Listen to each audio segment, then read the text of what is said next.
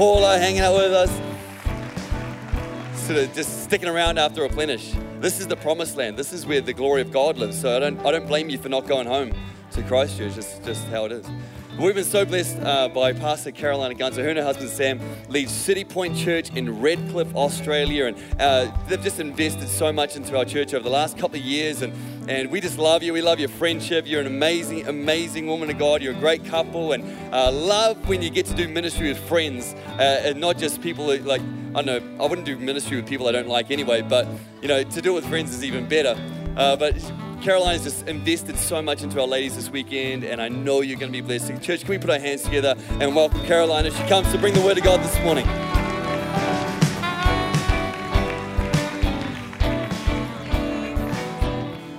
Morning, church. Are you doing well this morning? We give it up for the worship band. Thank you, guys. Brilliant job all weekend. Yes, Replenish was fun. Give me a wave so I can see you if you were at Replenish this weekend. There you are. Some guys serving, I hope, unless you're in disguise. No, he has a camera. He's all good. It was good. I heard the youth stream was fun. So nice. And biggest numbers across the board. And yes, we love doing Life with Ministry, and speaking 700 times in one weekend. Life with Friends, Ministry with Friends. We love Steve and Bex. Can we just give them a round of applause? Honouring them. Bex and I were talking about how good it is to do ministry with friends. She goes, I wasn't even nervous picking you up from the airport.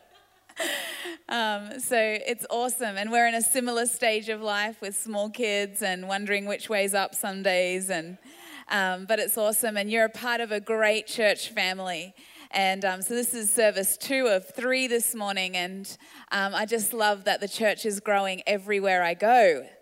And it actually blows me away because sometimes the media tells us that the church is in decline, which is rubbish, because the church is growing and it's thriving with all generations and all demographics. And amen, the Holy Spirit is moving and Jesus is alive and changing lives. And we had an amazing time over the weekend. It has been a privilege to be with you. I want to share this morning on a message that I've called Building Rooms. And it's kind of a message of hope, but really it's a message of how do we deal with disappointments. Have you noticed that life doesn't always go according to plan? Give me a wave. Come on. Yeah, had a plan, didn't go according to plan. Give me a wave if you've given up planning. Some hands just shot straight in the air then. I hear you. I totally get it. Life doesn't always go according to plan. And have you ever experienced something and your reaction surprised you, where you're kind of like looking in on yourself going, that's a bad reaction? Have you ever had that experience? Yeah, everyone's nodding. Mm-hmm. Because it's just taken you by surprise and you weren't overly impressed with the way you responded. I've noticed that life is more about our responses actually than what's happening to us. Life is so much more about how we choose to respond than the circumstance itself. Because we can respond well and learn the lesson, or we can respond poorly and have to walk around that mountain again and again and again and again. And my pastor has taught me a lot about marriage and parenting and ministry and just life in general. And she told me once that she plans her responses to potential worst case scenarios. And I was like, wow, that's amazing. So when it comes to her kids, when they're not doing great with their choices, she plans how she responds if one of them's going to come home with a certain type of news. And I was so challenged by that. And I said to her, but like, where's faith in that? And she goes, well, I'm not expecting the worst, but I'm definitely planning the godly response. And I was like, wow, that's amazing. And so this morning, I want to share around that kind of concept. How do we prepare? How do we prepare? Because just like in the natural, there are seasons, there are also seasons in life. And sometimes everything is like amazing. It's summer holidays, right? And the sun's out and everyone's healthy and the birds are chirping and and it's bright and it's colorful, and then autumn comes and things start to get stripped away from your life. You're like, oh, this is a little bit uncomfortable. And then it's winter and everything goes underground and it's frozen to the core, and you're like, hello, is anyone alive out there? But it can happen like that in our life, where we feel like things have been stripped away, things are dying, there's no life to be seen anywhere. I want to tell you this morning that God is just as present in your summer and in your winter and in your autumn. He is present in every season. And sometimes we feel like, God, where are you in this winter time? I want to tell you, he's not on vacation on the other side of the world where it's sunny. He's just as present in your winter as he is in your summer. And so I just want us to have a look this morning around this idea of preparing, how to deal with disappointments when they come. I'd love for you to turn your Bibles to 2 Kings in the Old Testament. Chapter 4, it's a story of an amazing couple. We're going to look at this couple and how they set themselves up to win in a bad situation. And so this couple lived in a town called Shunem. Everyone say Shunem? Shunem, it's the Shunammite couple. And the prophet at the time, God's chosen prophet, was a man named Elisha. And Elisha would travel through Shunem sometimes. And so this couple would call him in and invite him into their home and host him for a meal. And it happened often enough that the Shunammite woman said to her husband, we should build a room onto our house so that when he comes to town, he doesn't just have dinner with us, he can lodge with us, he can stay with us. And so they build a room onto their home, and we see this amazing story unfold in response to them building a room. And so the title of my message this morning, as I've said, is Building Rooms.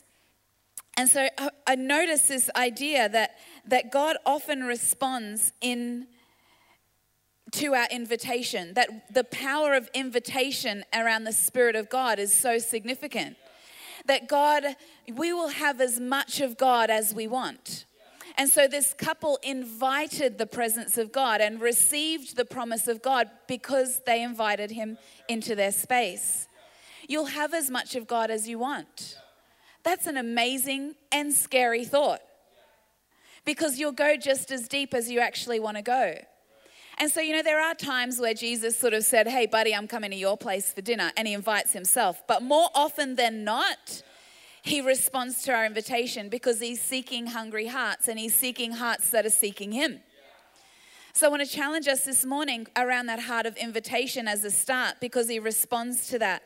Reminds me of a time in my life where I had walked away from God and made a bunch of really unwise decisions and was starting to pay the consequences of those decisions, because in the natural, life is cause and effect.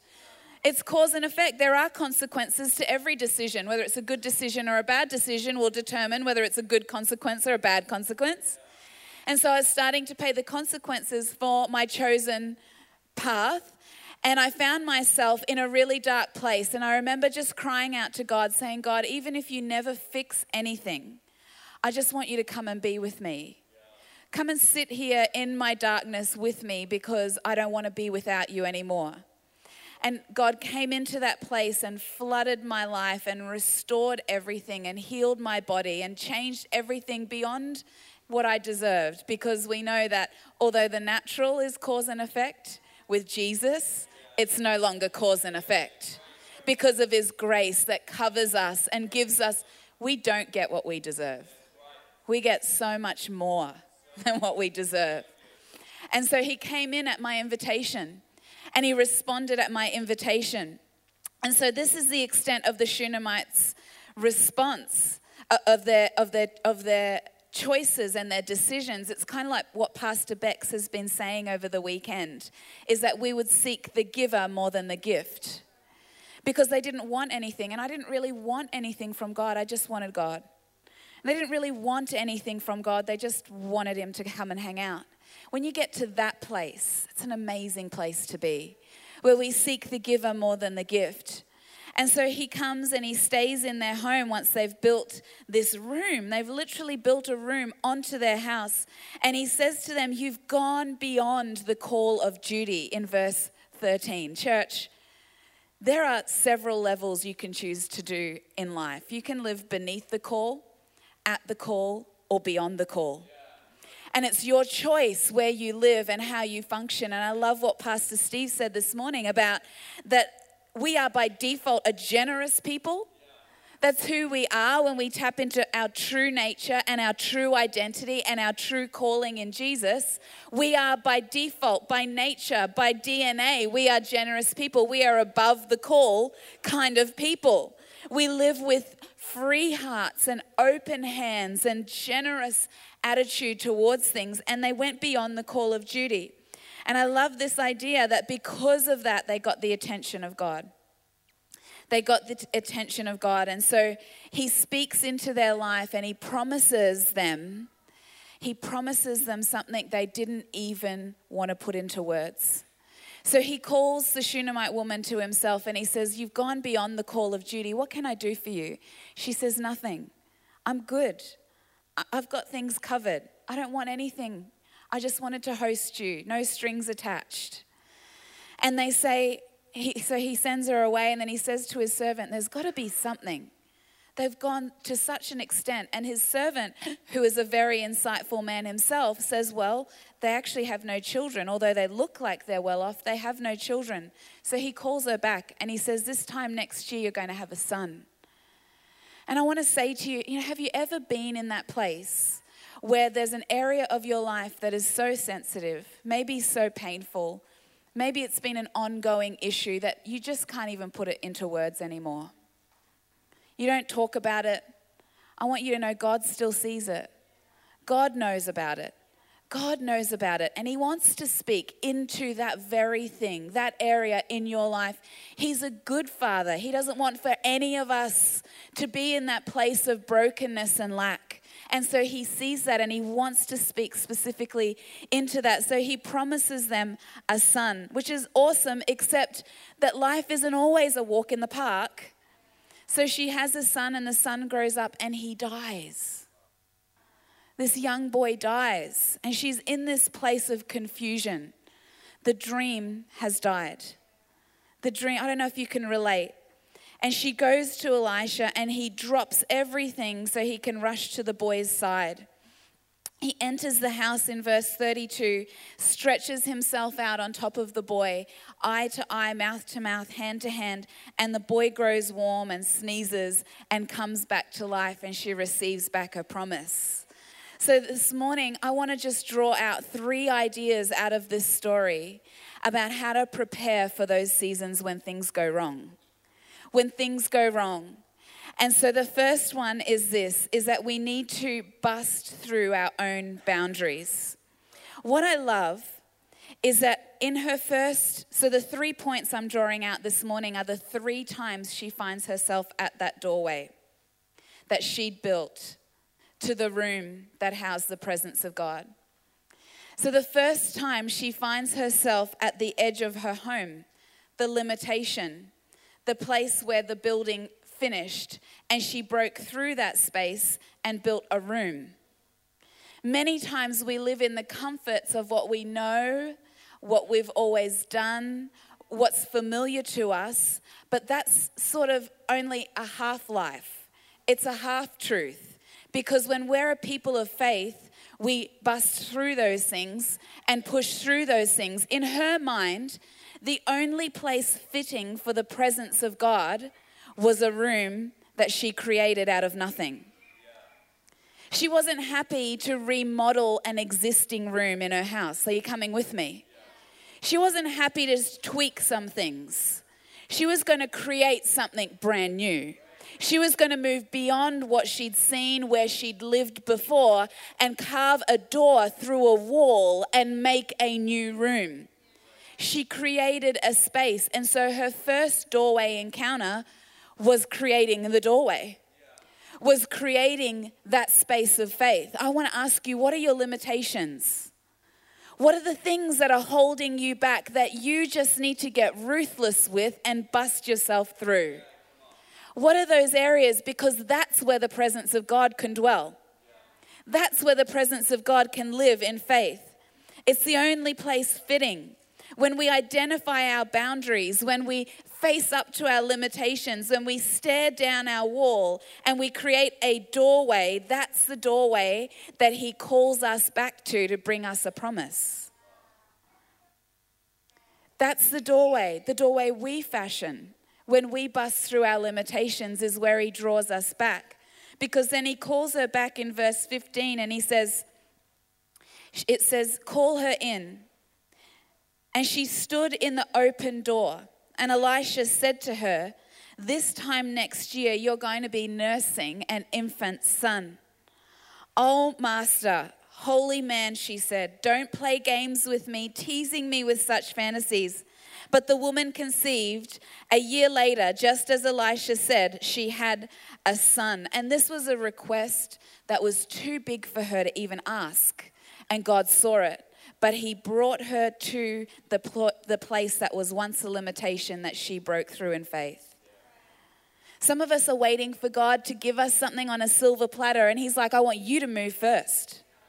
I want you to move in faith first. And then I'll bring you to that place. And I'll remind you of your capacity and your faith and your strength. How many times in the New Testament do we hear Jesus say, your faith has made you whole?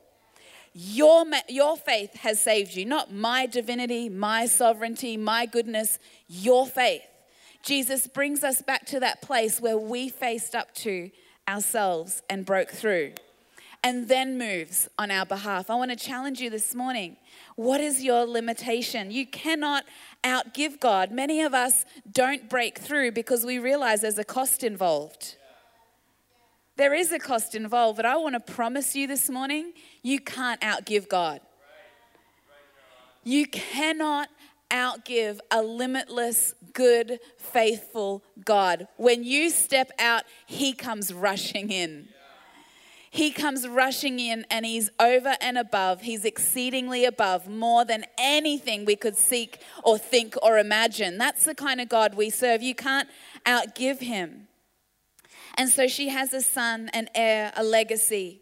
But we know the story doesn't end there. And sometimes things do go terribly wrong. And I love her response. She's a profound woman, not given to circumstance or wild emotions, but governed by her understanding of spiritual laws that are more real than natural laws. So verse 18, the child grew up. One day he went to his father who was working with the harvest hands, complaining, my head, my head. His father ordered a servant to carry him to his mother. The servant took him in his arms and carried him to his mother, and he lay on her lap until noon and died. She took him up and laid him on the bed of the man of God and shut him alone and left. This is the part that brought me to tears. And as I was reading this again, I literally had to get off my seat and sit on the floor so I could be as low as I could, because it just undid me when I realized this next doorway encounter. When you've built doors of breakthrough, when you've built rooms of faith, you have somewhere to take your broken dreams. It's blew me away. You know what, church? I don't pity the people who go through hard times, because welcome to the club.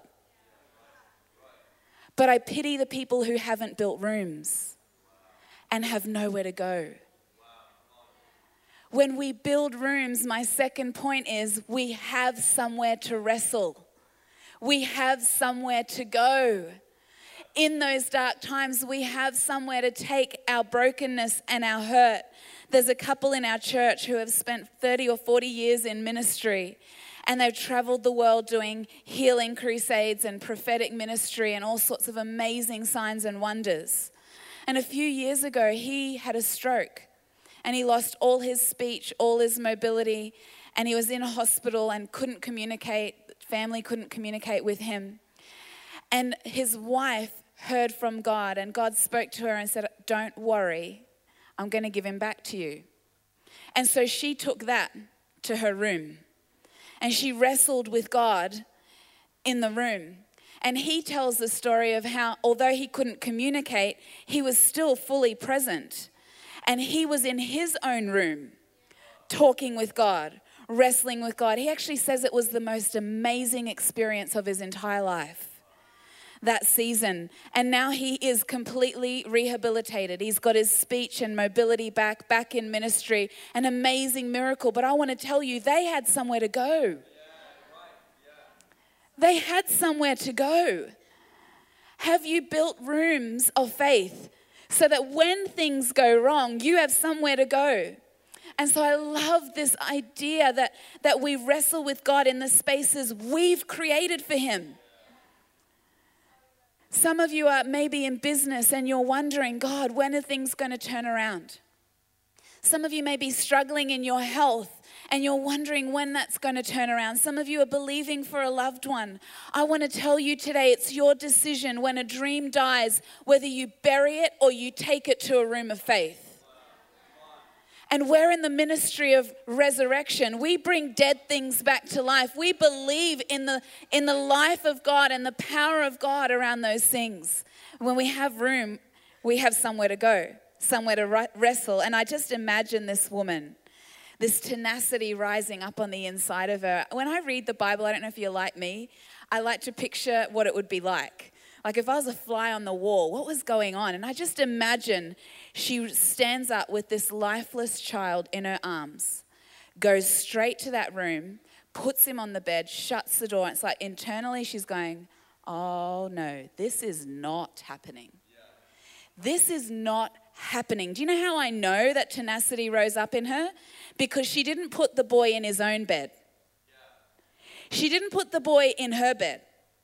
She didn't start making funeral arrangements. She put the boy in the bed of the prophet in the room that she had built, and she closed the door, walked out of there, and she was going, this is not happening, God. This is not happening. I just imagine this tenacity rising up on the inside of her. But I love her response. I love her responses in verses 22 to 37. So she takes the boy upstairs, lays him on Elisha's bed, shuts the door, and starts telling everyone to prepare for her trip. I want you to read it with me, verse 22. She called her husband, get me a servant and a donkey so I can go to the holy man. I'll be back as soon as I can. But why? She hasn't even told him that his son has died. But why today? It's not a holy day or a new moon or a Sabbath. She said, don't ask questions. I need to go right now. Don't ask questions. Just trust me. And all the wives said. Verse 25. Elisha sees her coming at a distance and he says to his servant, quick, go. It's the Shunammite woman. Ask her, is something wrong? How are you? How's your husband? How's your child? She says,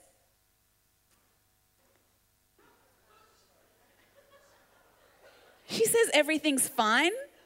Everything is not fine. But she says, everything's fine. And then she reached the holy man at the mountain, threw herself at his feet, held tightly to him. And when she spoke, she said, did I ask you for a son? Didn't I tell you, don't tease me with false hopes? Do you notice she doesn't even tell him that the son has died? Verse 35, Elisha enters the house, finds the boy. We know the story, stretches out, and the boy becomes warm. He calls to Gehazi in verse 36, get the Shunammite woman here. He called her and she came in. Elisha said, embrace your son. But the first thing she does is falls at his feet on the face to the ground in reverent awe. And then she embraced her son. I want to show you a couple of really practical things when everything goes wrong. Firstly, guard your tongue. Be careful what you say. Proverbs tells us that life and death are in the power of the tongue. The primary purpose of language is not communication, but creation. Think about Genesis. Let there be light, and there was light. Everything was created on a word. I want to tell you, your words create worlds. She did not once say, my son has died. She didn't once give it power. What she did do is confess the word of God. I didn't ask for this. You said this. So just as important as what not to say is what to say.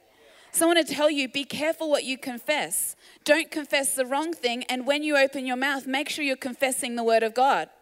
She said, God, you said this. You did this. I didn't ask for this. This is your problem. You've got to fix it. She made it God's problem, and it's a powerful thing. She was militantly tight-lipped. She didn't give the power of words to the situation, and we have to learn to hold our tongues. We need to stand on the word of God. We need to stand on the word of God, and what happens next is the third doorway encounter. We are heirs of hope. We are heirs of hope. We conceive hope. We bring forth hope, and hope is our anchor. Hebrews 6 says, it's impossible for God to lie. It's impossible for God to lie to you, and he hasn't changed his mind. We have this hope as an anchor for the soul, firm and secure. It enters in the inner sanctuary on our behalf. Romans 4. God gives life to the dead and calls those things which do not exist as though they did. Abraham, who contrary to hope, in hope believed. Doesn't it sometimes feel like that? It doesn't make sense, but I'm still believing. Contrary to hope, in hope believed, and so he did become the fulfillment of the promise that God had made him.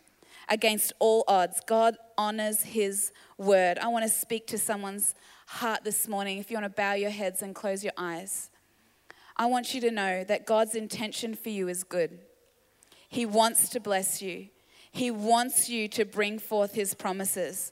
It is not a question of if. He is always good. He is always good. And here the Shunammite woman is at her third doorway encounter, receiving her promise again. But she had made room. And in making room, we preempt kingdom outcomes for our future. When things go wrong, it's yesterday's giving that anchors us today. And when things go wrong, we don't blame God. We claim God. We claim God. Holy Spirit, I ask this morning for a fresh revelation of your promise into certain situations. Father God, where it seems like hope is lost, I thank you that hope is an anchor for our soul. It keeps us in you. It keeps us grounded, and it moves us into our future.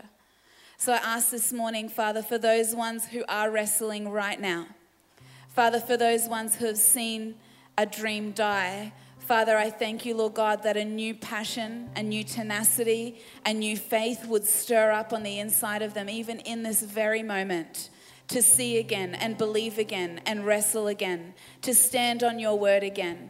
Father, for those of us who are not wrestling right now, Lord, that you'd give us the foresight to build rooms, to make room for you, to make room for your presence in our lives, to break through our own limitations so that our capacity can enlarge, to house all the goodness of what you are and what you want to bring into our lives. Father, I thank you for the promises that you give us. I thank you for the provision that you bestow on us. You are such a good God. And this morning, Father God, for everyone who's listening to my voice, I pray that they'd actually hear your spirit. Wherever we are, whatever we're facing, whatever the journey is, Lord God, we declare you are good, you are faithful, and you'll see us through. In Jesus' mighty name, amen and amen. Thank you, church.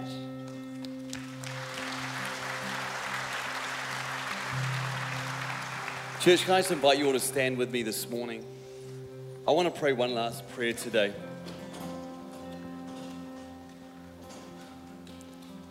And I'd love to extend an invitation to everyone here this morning.